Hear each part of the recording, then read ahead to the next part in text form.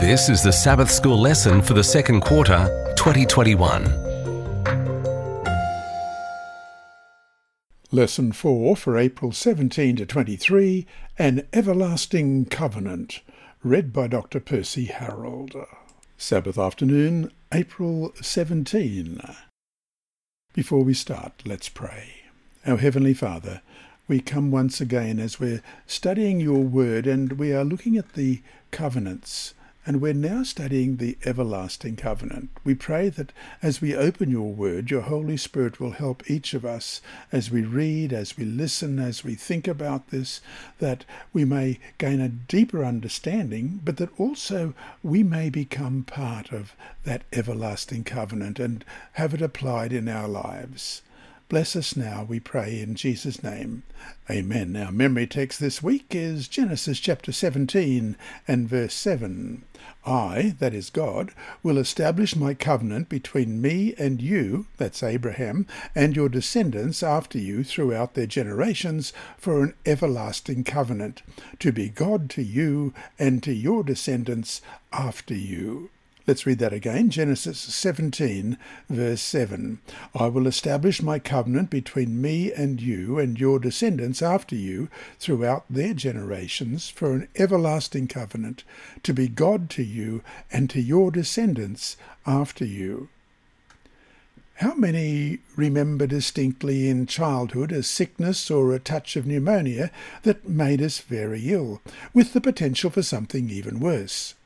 In the long, feverish night, we would awaken from a half-sleep to see our mother or father sitting in a chair beside our bed in the soft glow of the night light.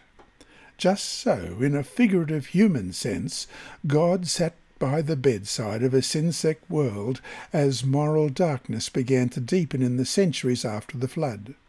For this reason, he called out Abram and planned to establish through his faithful servant a people to whom he could entrust a knowledge of himself and give salvation.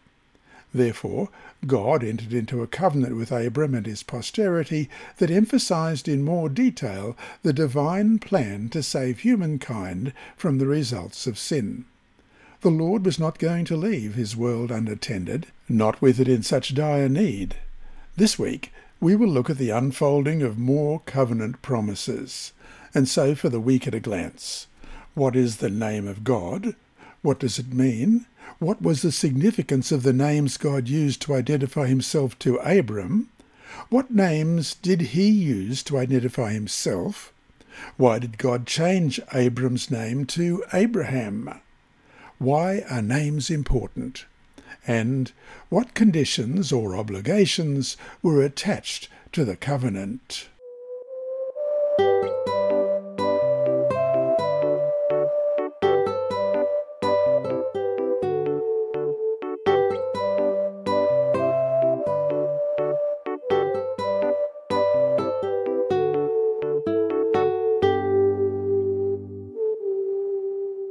Sunday, April 18, Yahweh and the Abrahamic Covenant. Genesis 15:7 reads, And he said unto him, I am the Lord that brought thee out of Ur of the Chaldees, to give thee this land to inherit it. Names can sometimes be like trademarks. They become so closely associated in our minds with certain characteristics that when we hear the name, we immediately recall those traits. What traits come to mind, for instance, when you think of these names? Albert Einstein, Martin Luther King Jr., Gandhi, or Dorcas. Each one is associated with certain characteristics and ideals. During Bible times, people of the Near East attached great importance to the meaning of names. The Hebrews always thought of a name as indicating either the personal characteristics of the one named, or the thoughts and emotions of the one given the name, or attendant circumstances at the time the name was given. We read on page 523 of Volume 1 of the Seventh-day Adventist Bible Commentary. When God first entered into a covenant relationship with Abram, he made himself known to the patriarch under the name Yahweh. That's capital Y, capital H, capital W, capital H, YHWH, pronounced Yahweh, and translated as Lord in capitals in the King James Version, as we've just read in verse 7 of chapter 15 of Genesis. Thus, Genesis 15 reads literally, I am Yahweh who brought thee out of. The name Yahweh, though appearing 6,828 times in the Old Testament, is somewhat shrouded in mystery. It seems to be a form of the verb haya, to be, in which case it would mean the eternal one, the existent one, the self-existent one, the self-sufficient one, or the one who lives eternally. The divine attributes that seem to be emphasized by this title are those of self-existence and faithfulness.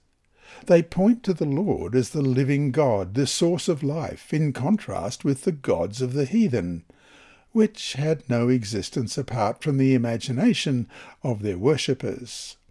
God himself explains the meaning of Yahweh in Exodus 3:14. I am who I am. This meaning expresses the reality of God's unconditioned existence, while it also suggests his rule over past, present, and future. Yahweh also is God's personal name. The identification of Yahweh as the one who brought Abram out of Ur refers to the announcement of God's covenant with him in Genesis 12, verses 1 to 3, which reads, Now the Lord had said to Abram, Get out of your country, from your family, and from your father's house, to a land that I will show you. I will make you a great nation. I will bless you, and make your name great, and you shall be a blessing. I will bless those who bless you, and I will curse him who curses you. And in you all the families of the earth shall be blessed. God wants Abram to know his name, because that name reveals aspects of his identity, personal nature, and character, and from this knowledge we can learn to trust in his promises, as we read in Psalm 9:10, And those who know your name will put their trust in you, for you, Lord, have not forsaken those who seek you, and Psalm 91:14, Because he has set his love upon me, therefore I will deliver him. I will set him on high, because he has known my name. And so to finish today, when you think of or hear the name Yahweh, what traits or characteristics automatically come to mind? Those of love, kindness, and care, or those of fear, strictness, and discipline? What thoughts automatically come to mind when you think of the name Jesus?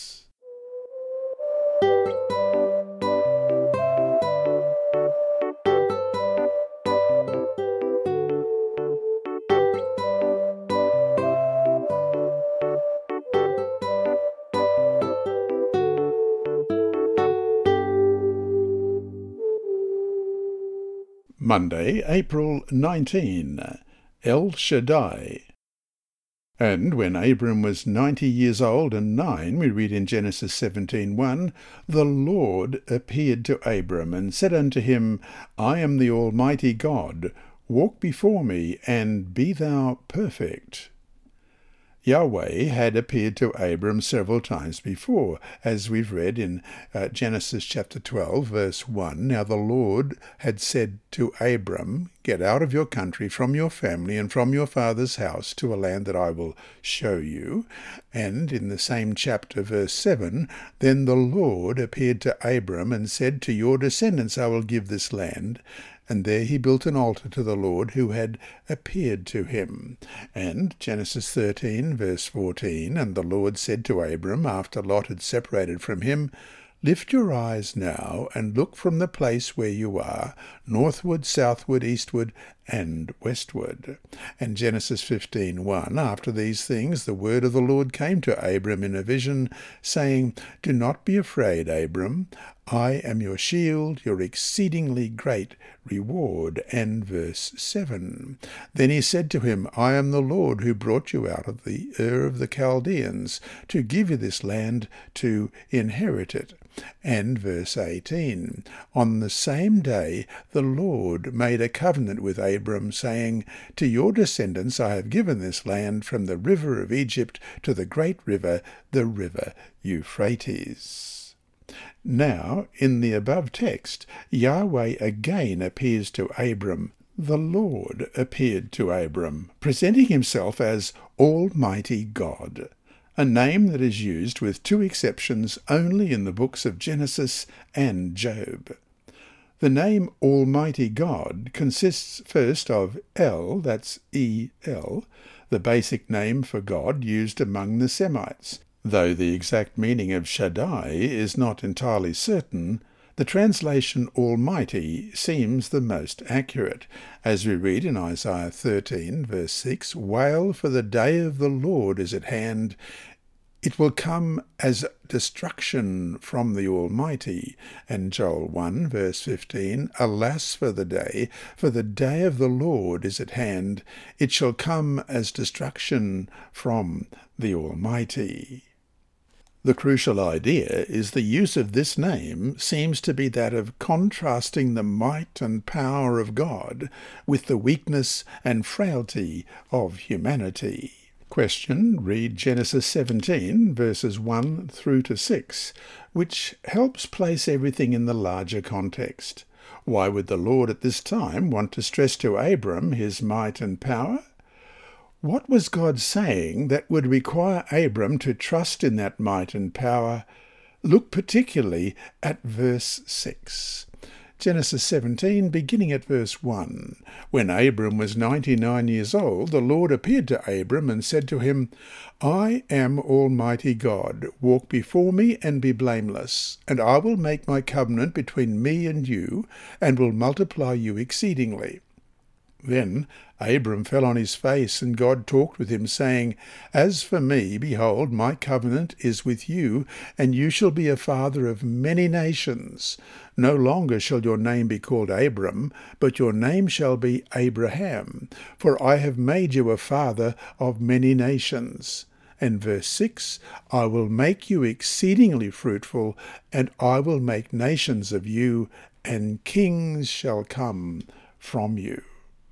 A literal translation of chapter 17, verses 1 to 6 would be, Jehovah appeared to Abram and said, I am El Shaddai, walk before me, and be thou perfect, and I will make my covenant between me and thee, and will multiply thee exceedingly, and thou shalt be a father of a multitude of nations, and I will make thee exceedingly fruitful.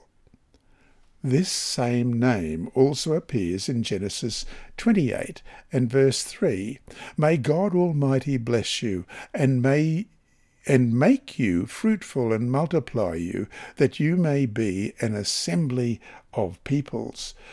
This is where Isaac says that El Shaddai will bless Jacob, make him fruitful, and multiply him. A similar promise of El Shaddai is found in Genesis 35:11. Also God said to him, I am God Almighty. Be fruitful and multiply. A nation and a company of nations shall proceed from you, and kings shall come from your body. And Genesis 43 verse 14. And may God Almighty give you mercy before the man, that he may release your other brother and Benjamin. If I am bereaved, I am bereaved. And Genesis 49:25. By the God of your father who will help you, and by the Almighty who will bless you with blessings of heaven above, blessings of the deep that lies beneath, blessings of the breasts and of the womb. These passages suggest the bountifulness exercised by God. El, the God of power and authority, and Shaddai, the God of inexhaustible riches, riches that he is willing to bestow upon those who seek him in faith and obedience. And so to finish the day, It has been said that a rose by any other name would smell as sweet, the idea being that the name does not matter. Yet how much comfort and hope would you have if the Lord's name was the frail God or the weak God? Look at the text for today. Replace Almighty God with these two other names. What would it do for your faith and trust in Him if the Lord were to present Himself to us in that manner? At the same time, how does the name El Shaddai give us comfort?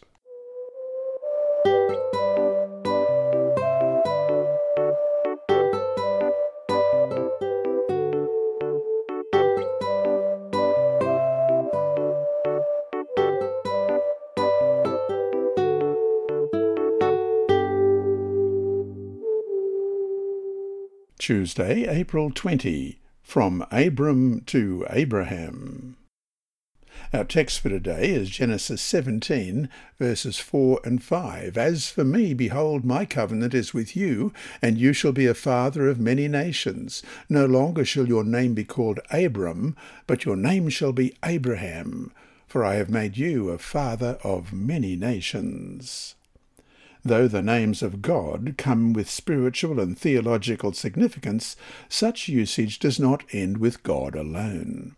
Names of people in the ancient Near East were not just meaningless forms of identification, as often they are to us. To name a girl Mary or Susie does not make much of a difference today. For the ancient Semites, however, human names came heavy-laden with spiritual significance. All Semitic names of people have meaning and usually consist of a phrase or short sentence comprised of a wish or an expression of gratitude on the part of the parent. For example, Daniel means God is my judge, Joel means Yahweh is God, and Nathan means gift of God.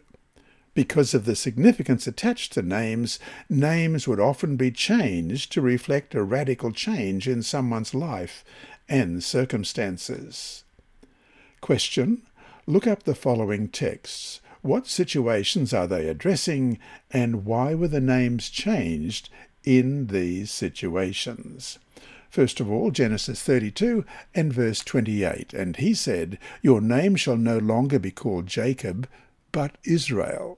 For you have struggled with God and with men, and have prevailed. And Genesis 41, verse 45, And Pharaoh called Joseph's name Zaphnath-Paaneah, and he gave him as a wife Asenath, the daughter of Potiphera, priest of On. So Joseph went out over all the land of Egypt.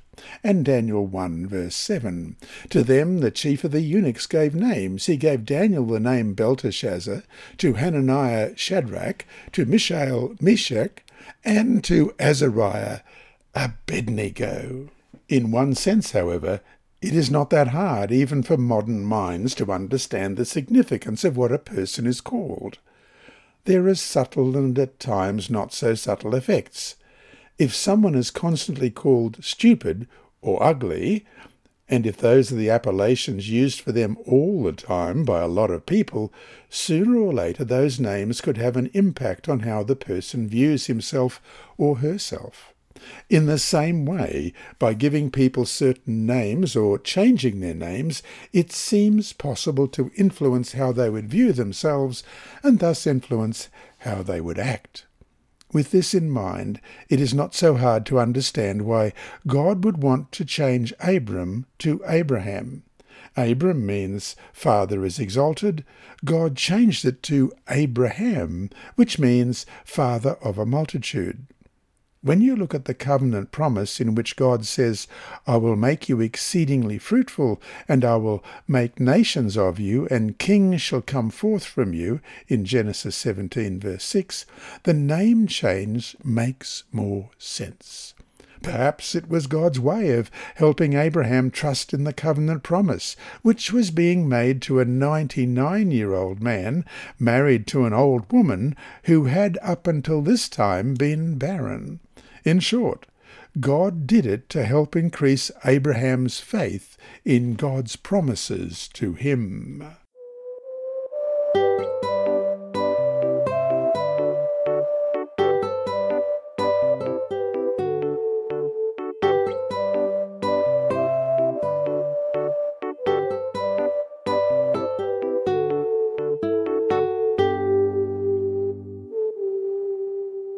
Wednesday, April 21, Covenant Stages. Our text for today is Genesis chapter 12, verses 1 and 2. Now the Lord had said to Abram, "Get out of your country, from your family, and from your father's house, to a land that I will show you. I will make you a great nation, I will bless you, and make your name great, and you shall be a blessing."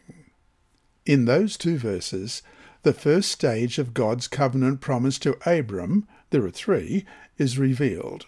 God approached Abram, gave him a command, and then made a promise. The approach expresses God's gracious election of Abraham to be the first major figure of his special covenant of grace. The command involves the test of total trust in God, as we read in Hebrews 11 verse 8. By faith Abraham obeyed when he was called to go out to the place which he would receive as an inheritance, and he went out, not knowing where he was going. The promise, found in Genesis 12, 1-3, Now the Lord had said to Abram, "Get out of your country, from your family, and from your father's house, to a land which I will show you. I will make you a great nation. I will bless you, and make your name great, and you shall be a blessing. I will bless those who bless you, and I will curse him who curses you, and in you all the families of the earth shall be blessed." And verse 7. Then the Lord appeared to Abram and said, "To your descendants I will give this land." And there he built an altar to the Lord who had appeared to him. Though made specifically to Abram's descendants, ultimately includes a promise to the whole human race, as we read in Genesis 12 verse 3, "I will bless those who bless you, and I will curse him who curses you, and in you all the families of the earth shall be blessed." And Galatians 3, verses 6-9, "Just as Abraham believed God, and it was accounted to him for righteousness, therefore know that only those who are of faith are sons of Abraham. And the Scripture, foreseeing that God would justify the Gentiles by faith, preached the gospel to Abraham beforehand, saying, 'In you all the nations shall be blessed.' So then those who are of faith are blessed with believing Abraham." Question. The second stage of God's covenant with Abram appears in Genesis 15, verses 7-18. In what verses do we find some of the same steps that appeared in the first stage? Let's read those verses. Genesis 15, 7-18. "Then he said to him, I am the Lord who brought you out of Ur of the Chaldeans to give you this land to inherit it.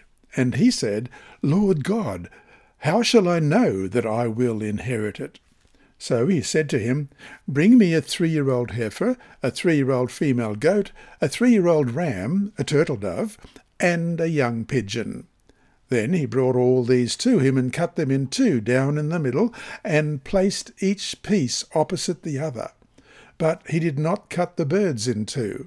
And when the vultures came down on the carcasses, Abram drove them away. Now when the sun was going down, a deep sleep fell upon Abram, and behold, horror and great darkness fell upon him.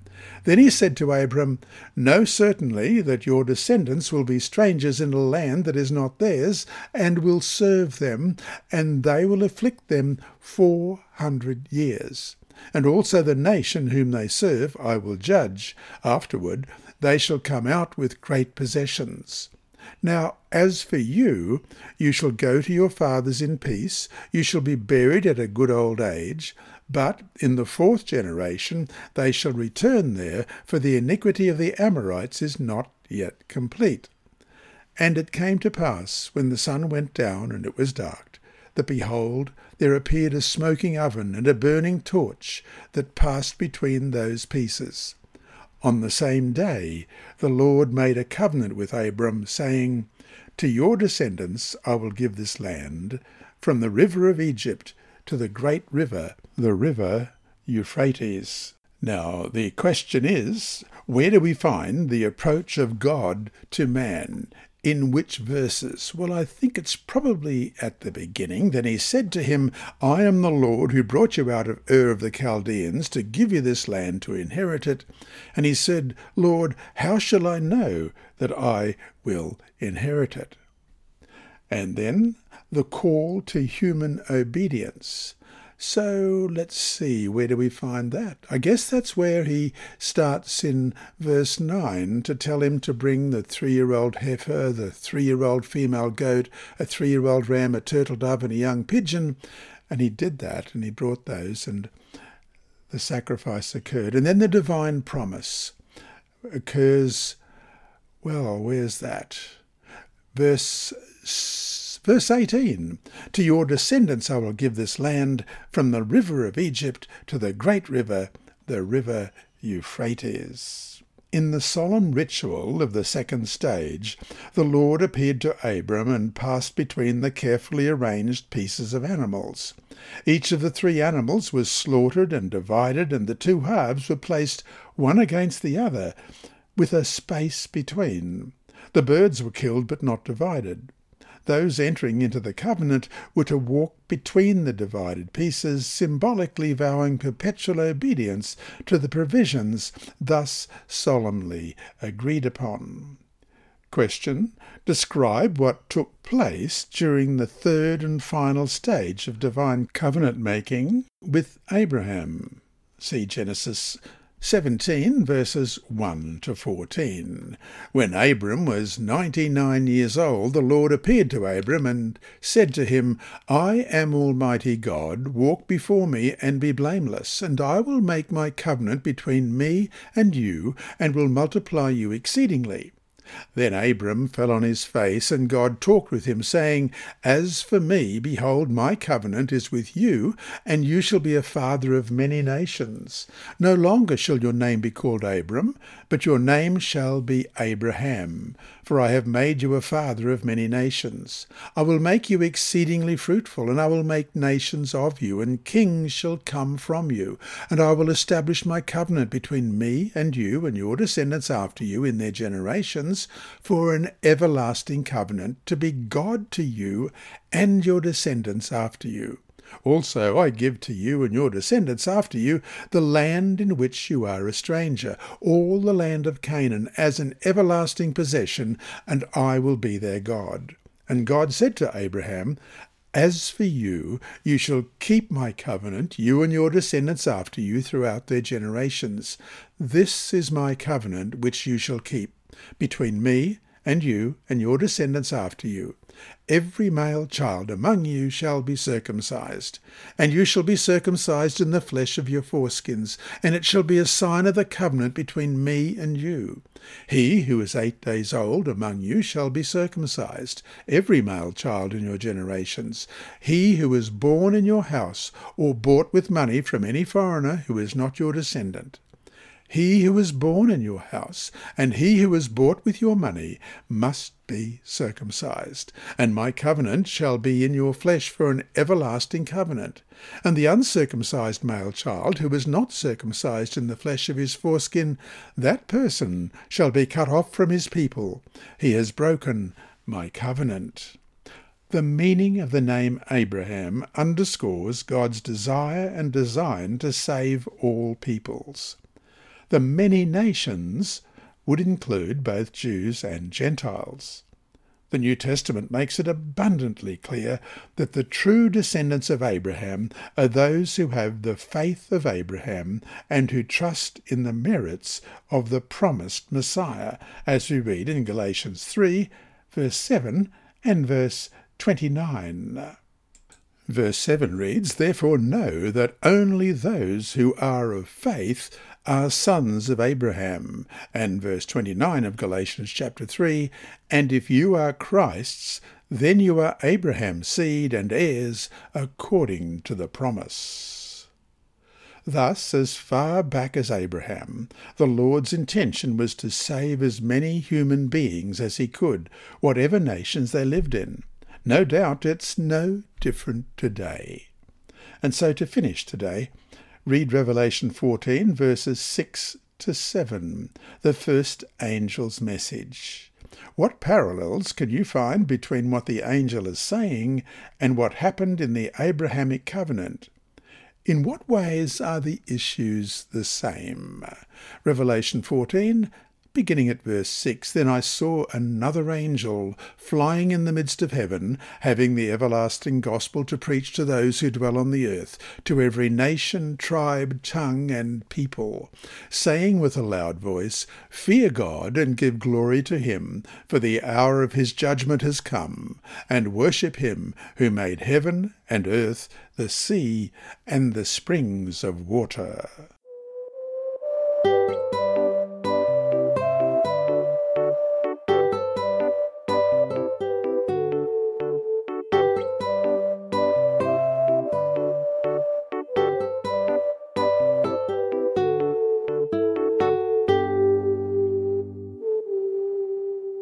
Thursday, April 22.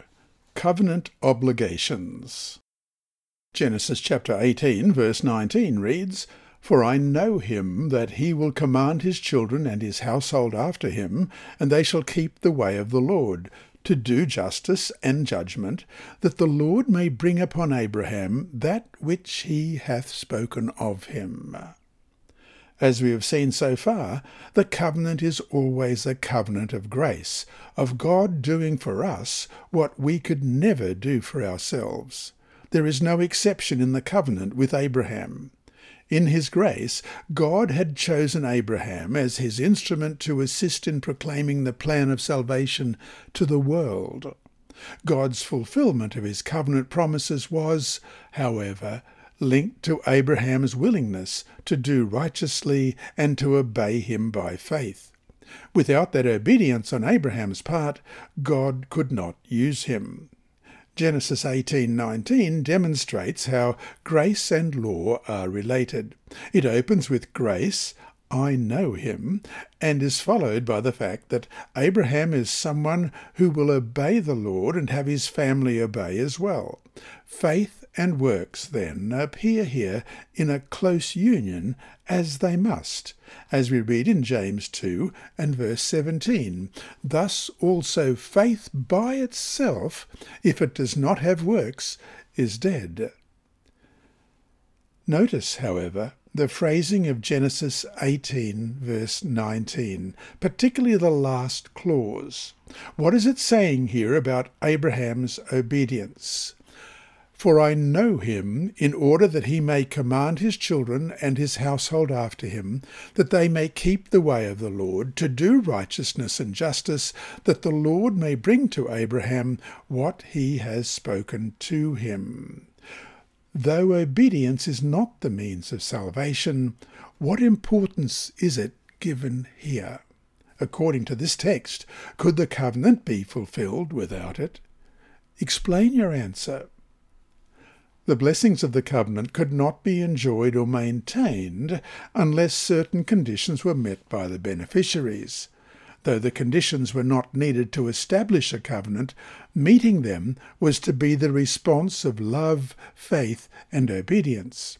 It was to be the manifestation of a relationship between humankind and God. Obedience was the means by which God could fulfill his covenant promises to the people. Covenant breaking, through disobedience, is unfaithfulness to an established relationship. When the covenant is broken, what is broken is not the condition of bestowal, but the condition of fulfillment. So to finish today, in your own experience with the Lord, can you see why obedience is so important?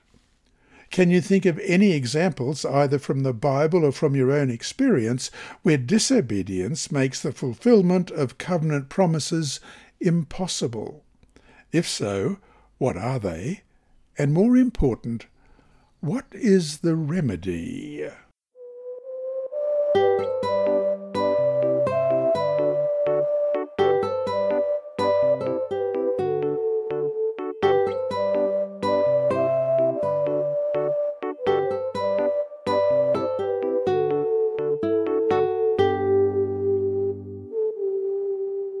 Friday, April 23. The rainbow is a sign of God's covenant with Noah. Read Genesis 17:10 to discover what was the sign of God's covenant with Abraham. Genesis 17 verse 10, "This is my covenant which you shall keep between me and you and your descendants after you. Every male child among you shall be circumcised." And then we read in the Seventh-day Adventist Bible Commentary, Volume 1, pages 322 to 323. Circumcision was destined, 1, to distinguish the seed of Abraham from the Gentiles, as we read in Ephesians 2:11. "Therefore remember that you, once Gentiles in the flesh, who were called uncircumcision by what is called the circumcision made in the flesh by hands." 2, to perpetuate the memory of Jehovah's covenant in Genesis 17:11, "And you shall be circumcised in the flesh of your foreskins, and it shall be a sign of the covenant between me and you." 3, to foster the cultivation of moral purity, as you read in Deuteronomy 10:16. "Therefore circumcise the foreskin of your heart, and be stiff-necked no longer." And 4, to represent righteousness by faith, as we read in Romans 4:11. "And he received the sign of circumcision, a seal of the righteousness of faith, which he had while still uncircumcised, that he might be the father of all those who believe, though they are uncircumcised, that righteousness might be imputed to them also." And 5, to symbolize circumcision of the heart. Romans 2:29. "But he is a Jew who is one inwardly, and circumcision is that of the heart, in the spirit, not in the letter, whose praise is not from men, but from God." And 6, to foreshadow the Christian rite of baptism, as you read in Colossians 2:11 and 12. "In him you were also circumcised with the circumcision made without hands, by putting off the body of the sins of the flesh by the circumcision of Christ, buried with him in baptism, in which you also were raised with him through faith in the working of God, who raised him from the dead." End of quote. The rainbow will remain as a sign of God's promise until the end of the world, but the sign of circumcision will not. According to the Apostle Paul, circumcision was received by Abraham as a token of the righteousness he had received by faith in God, as we've already read in Romans 4 verse 11. However, through the centuries, circumcision came to signify salvation by obedience to the law. By New Testament times, circumcision had lost its biblical significance. Instead, the essential element is faith in Jesus Christ, which leads to an obedient, transformed life, as we read in Galatians 5 and verse 6, "For in Christ Jesus neither circumcision nor uncircumcision avails anything, but faith working through love." And Galatians 6:15, "For in Christ Jesus neither circumcision nor uncircumcision avails anything, but a new creation." And 1 Corinthians 7:18 and 19. "Was anyone called while circumcised? Let him not become uncircumcised. Was anyone called while uncircumcised? Let him not be circumcised. Circumcision is nothing, and uncircumcision is nothing, but keeping the commandments of God is what matters." And that brings us to our 2 discussion questions for this week. 1. Discuss the relationship between faith and works. Can there be one without the other? If not, why not? 2. A quote from Patriarchs and Prophets, page 126 and 127. Many are still tested, as was Abraham. They do not hear the voice of God speaking directly from the heavens, but he calls them by the teachings of his word and the events of his providence. They may be required to abandon a career that promises wealth and honour, to leave congenial and profitable associations and separate from kindred, to enter upon what appears to be only a path of self-denial, hardship and sacrifice. God has a work for them to do, but a life of ease and the influence of friends and kindred would hinder the development of the very traits essential for its accomplishment. He calls them away from human influences and aid and leads them to feel the need of his help and to depend upon him alone, that he may reveal himself to them. Who is ready at the call of providence to renounce cherished plans and familiar associations? End of quote. Discuss any contemporary examples of those you know who heeded this same call. And to summarize this week's lesson, God called Abraham into a special relationship with him, one that would reveal the plan of salvation to the world.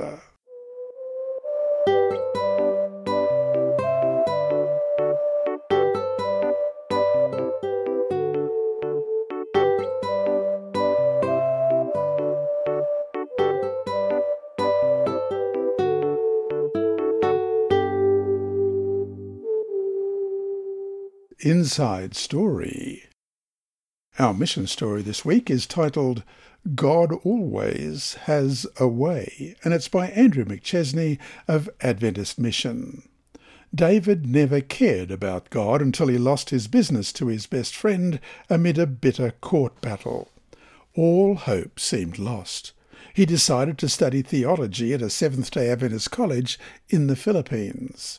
David, who grew up in an affluent family, had no desire to become a minister. He simply wanted to gain a better understanding of God. David moved from his atheistic homeland to the Philippines. For his personal safety, Adventist Mission is not identifying David by his full name or providing some other details. After months of theology classes, David was still wondering whether he had a future when he joined a mandatory month-long evangelistic campaign, part of the requirement for his education. He preached evenings and spoke one-on-one with attendees. One schoolteacher told him that she had longed to be baptized for many years, but feared that her husband would kill her if she became a Christian.